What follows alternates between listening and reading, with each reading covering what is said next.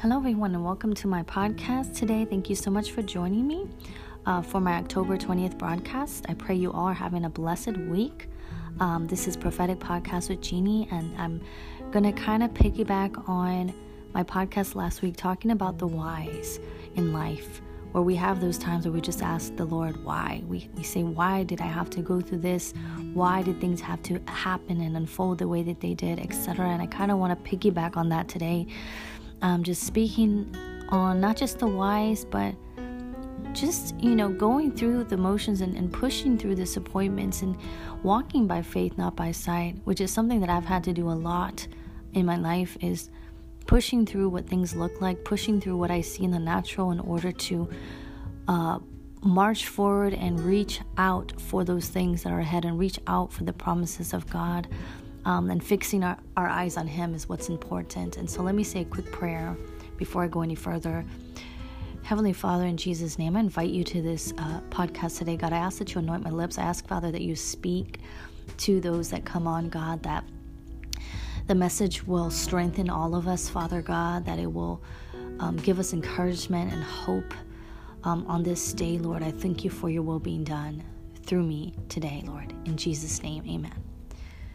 So, continuing on with that, a lot of times we are looking in different directions for help or for hope. I've done it too in my past, where you're looking outward, you're looking inward, but you're not looking upward. And when we don't look upward, that is where we fall. And I'm going to read out of Hebrews 12, verse 2 today. I'm going to read the English Standard Version that says, looking to Jesus, the founder, in other translations says the author and perfecter of our faith. Sorry for the barking in the background. The author and perfecter of our faith, who for the joy set before him endured the cross, scorning its shame, and sat down at the right hand of the throne of God. So I'm going to read that again because of the barking. Okay. Let us fix our eyes on Jesus, or looking up to Jesus, the author and perfecter of our faith, who for the joy set before him endured the cross, scorning its shame, and sat down at the right hand of the throne of God. Are you going through situations right now where you have to endure in order to make it through? Well, that's what Jesus did. And what kept him going was the joy set before him, was the joy of knowing that sacrifice, the Gethsemane, that act, even though it was very difficult to go through, even though the process was horrifying and daunting, because of the joy set before him, because of the things that he looked forward to, namely the salvation of souls, namely his children being able to access him and access heaven through him. Looking at that instead of looking at the process and looking at the pain and looking at what he had to endure and the torture, that is what gave him hope. That is what kept him going forward. That is what he set before him, because it says, for the joy set before him. He set it before him. He kept it in the forefront of his mind. He kept going back to that thought, the end result. And so we have to also, as Christians, as people of faith, when we're going through the pain, we're going through the trials, we're going through the struggles, the daunting processes that we each go through in our own way, individually. What's going to keep you on that path, what's going to keep us going is keeping the joy set before us. Whatever that means for you and I.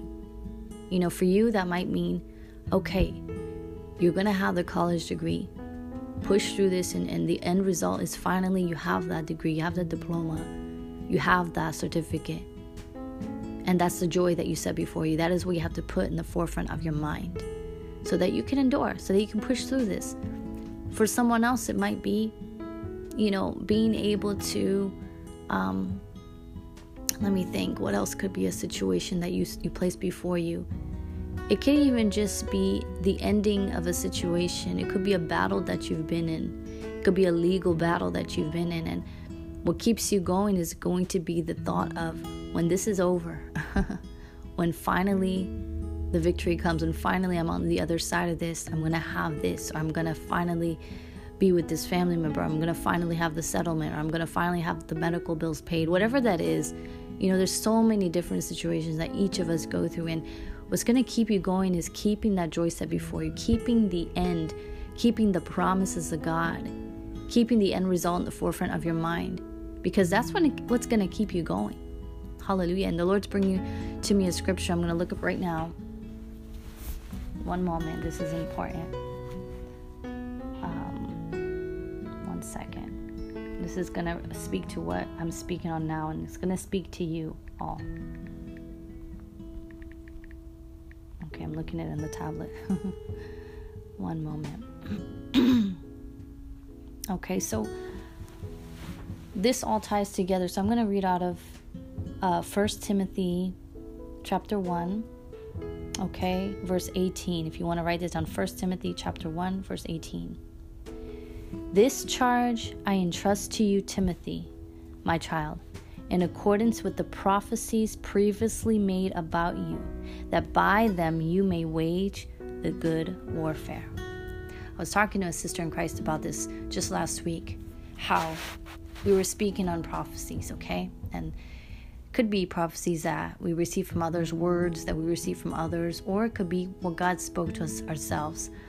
Because, I've had quite a few things that the Lord spoke to me, to me directly in my spirit, in prayer, and made promises to me. And those are prophecies. Whatever promise God makes to you, just like when he promised Abraham that I will make your descendants as numerous as the sea on the shore, or as a grain on the sand, something like that. I can't remember now. I apologize. But something of that nature. He said, I will do this for you. He made that promise. That promise is a prophecy. That's a prophecy. So whatever promise that the Lord makes to us individually is our personal prophecy.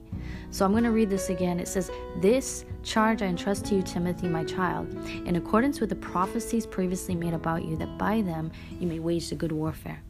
So whatever promises that the Lord gave to you, you are to wage the good warfare in order to see them come into fruition. You're to push forward. You're to, like Jesus, for the joy set before you, you're to set that in the forefront of your mind. Because like a soldier, like a warrior, you have to push through everything. Because if you want to get to that place, if you want to get to the promise, you have to push through the process. I'm going to say that again. If you want to get to your promise, you have to push through the process. You cannot abort the process. You cannot avoid the process. You cannot avoid the pain. You cannot avoid the suffering at times. You cannot avoid the struggles and the lessons that you have to learn. Because guess what? The Lord is not only concerned about giving us the things he promised. He's a good father. He wants to give us those things. He wants to give us those gifts. But he is very concerned with our character. He is very concerned with our patience. He's very concerned with who we are as individuals. Because he wants us to get to the promise being in good heart, in good mind, in good character, having a right heart with him. Because it's useless, people of God, it's useless to get to the promise and our hearts are defiled, our hearts aren't right. We haven't endured, we haven't learned to have patience. We haven't learned to be thankful for what we have. And let me tell you, God's speaking to me right now. He is speaking to me. Because I was struggling with that today too. I was struggling with, you hear these promises from God. You get confirmation. It's like, where is the promise, Lord? Where is the fruition? Where is it, Lord? And at times, like I was speaking to my sister in Christ last week, at times you get tired of hearing it. You get tired of hearing God's going to do this, the breakthrough's coming, this and that. And you're like, seriously, I'm tired. I want to see something. But that is where walking by faith comes in. We are to walk by faith, not by sight. Because everything we see in the natural came from something unseen. And there's a scripture that says that as well. I'm going to look it up too. I'm really good at remembering scriptures, but not where it's at, unfortunately. I'm working on that. I am working on that. I believe it's Hebrews 11:1. Is that what it is, Lord? Hebrews 11:1. Yes, that one I remembered. So yes, Hebrews 11:1. I remember that one. Praise the Lord. Okay, so it says, now faith is the substance of things hoped for, the evidence of things not seen.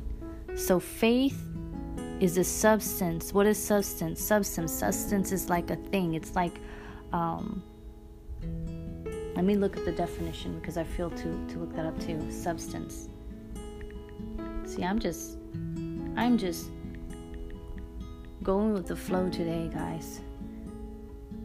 So the definition of substance is that which has mass. Okay, I'm like messing with my hands like that right now, like my hands right here. This is a substance of things not seen.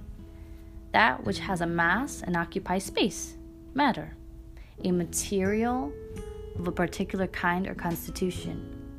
So basically, substance is something that we see, something that we can touch, we can observe, we can, like that material, that physical matter, the even just the matter that you can see in a what do you call it, the microscope. It's something that is there. It's a substance. It's there. But like the scripture says, faith is the substance of things hoped for, the evidence of things not seen. So that mass, those cells under the microscopes are the evidence of things not seen, because what is not seen is what created what is seen. Amen. And so in the same way, getting to the promise or seeing the answered prayer, because remember, answered prayer is a substance. It is a matter. It is a physical evidence of what is not seen, i.e. your prayers.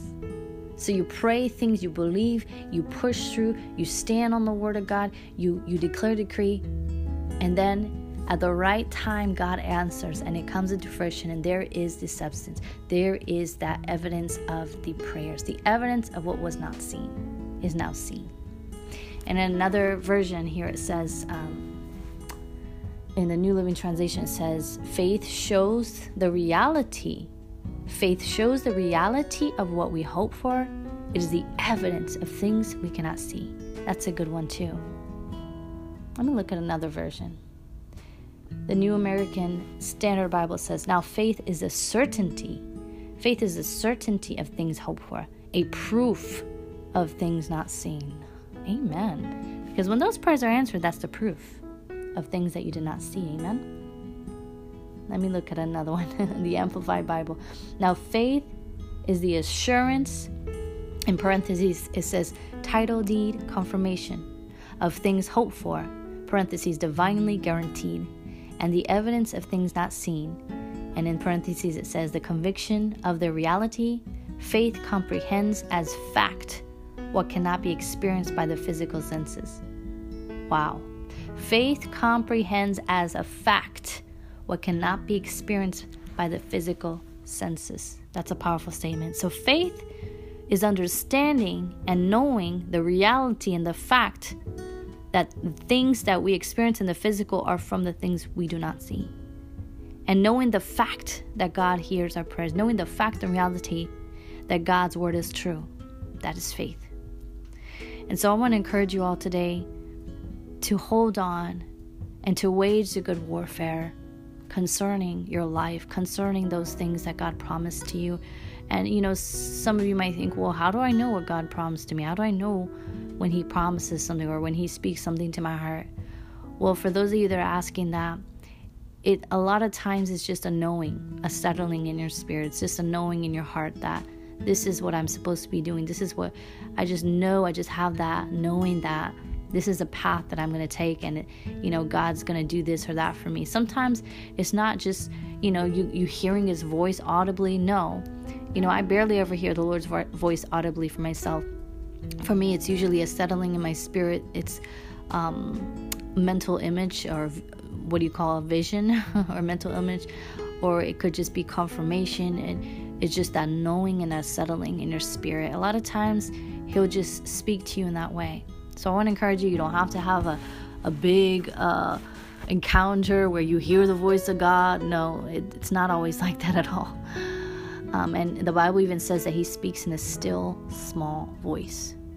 So remember that as well. And I want to say a prayer for you right now, whoever's here. Heavenly Father, I just thank you for this message, God. I thank you for your word today, Lord God. I pray that disencourage your people. And Lord, may you strengthen them today. Lord, I pray for strength upon them right now. Those that have been tired and weary of fighting the good fight, God, I pray for renewed strength. God, I pray for renewed passion and zeal for the things of God and for the things that you've called them to do, Lord God. And I pray for those that are wondering, how do I hear the voice of God? How do I get to know his voice and what he's saying to me and how he speaks to me? I feel the Lord is saying to start with his word. Start with his word. Because that, as you read his word, you get to know the truth, and you get to know his voice, and you get to know who he is, his heart. So start with his word, reading as much as you can every day, and of course prayer, word and prayer, the word accompanied with prayer, and then of course worship. Worship is simply just, it's a form of, how do you say? It's a form of loving the Lord and thanking him, and adoration, and it can come in the form of singing, it can be in the form of dancing, it can be in the form of just, even soaking. Soaking is just listening to, maybe you listen to a worship song and you're just sitting in his presence. So you can worship in any of those ways. The ways that I worship is singing, playing sometimes the piano, dancing with dance feel. Things like that, just really depends, but it can be in your own way with the Lord, to cultivate that worship. So Father, I thank you for that right now. For those who have these different questions, Lord, that you're giving them more knowledge, wisdom, understanding of your word and who you are and how you speak to them individually, God. And that Father, you're heightening their discernment, you're heightening their awareness of you, God. You're increasing their knowledge of you, Father, and who you are to them as well individually, God, because you are a God that's very personal. I want to let you know God is a God that's very personal with you, and he loves you, and he has a plan just for you. Amen. So thank you, Lord, for this, and I seal these prayers in Jesus' mighty name. Amen. So God bless you. I pray that this encouraged you. And I always say this: if you ever want to contact me, ask me any question, or if you need prayer, or if you have something that you'd like me to speak on, feel free to go to the website where you can contact me, musicbygenie.com, or you can just shoot me an email if you want to do that directly to musicbygenie@gmail.com. That's what I use right now. I also have a healing and deliverance ministry. If you want to sign up, if you want to schedule that, if you feel like you need deeper healing, you need inner healing, you need deliverance from things, you've gone through a lot of things and you feel that would benefit you, you can email me at Healing Deliverance Sessions with the S in the end, healingdeliveranceSessions@gmail.com. All right, God bless you guys, and I will be back next week. Have a great night.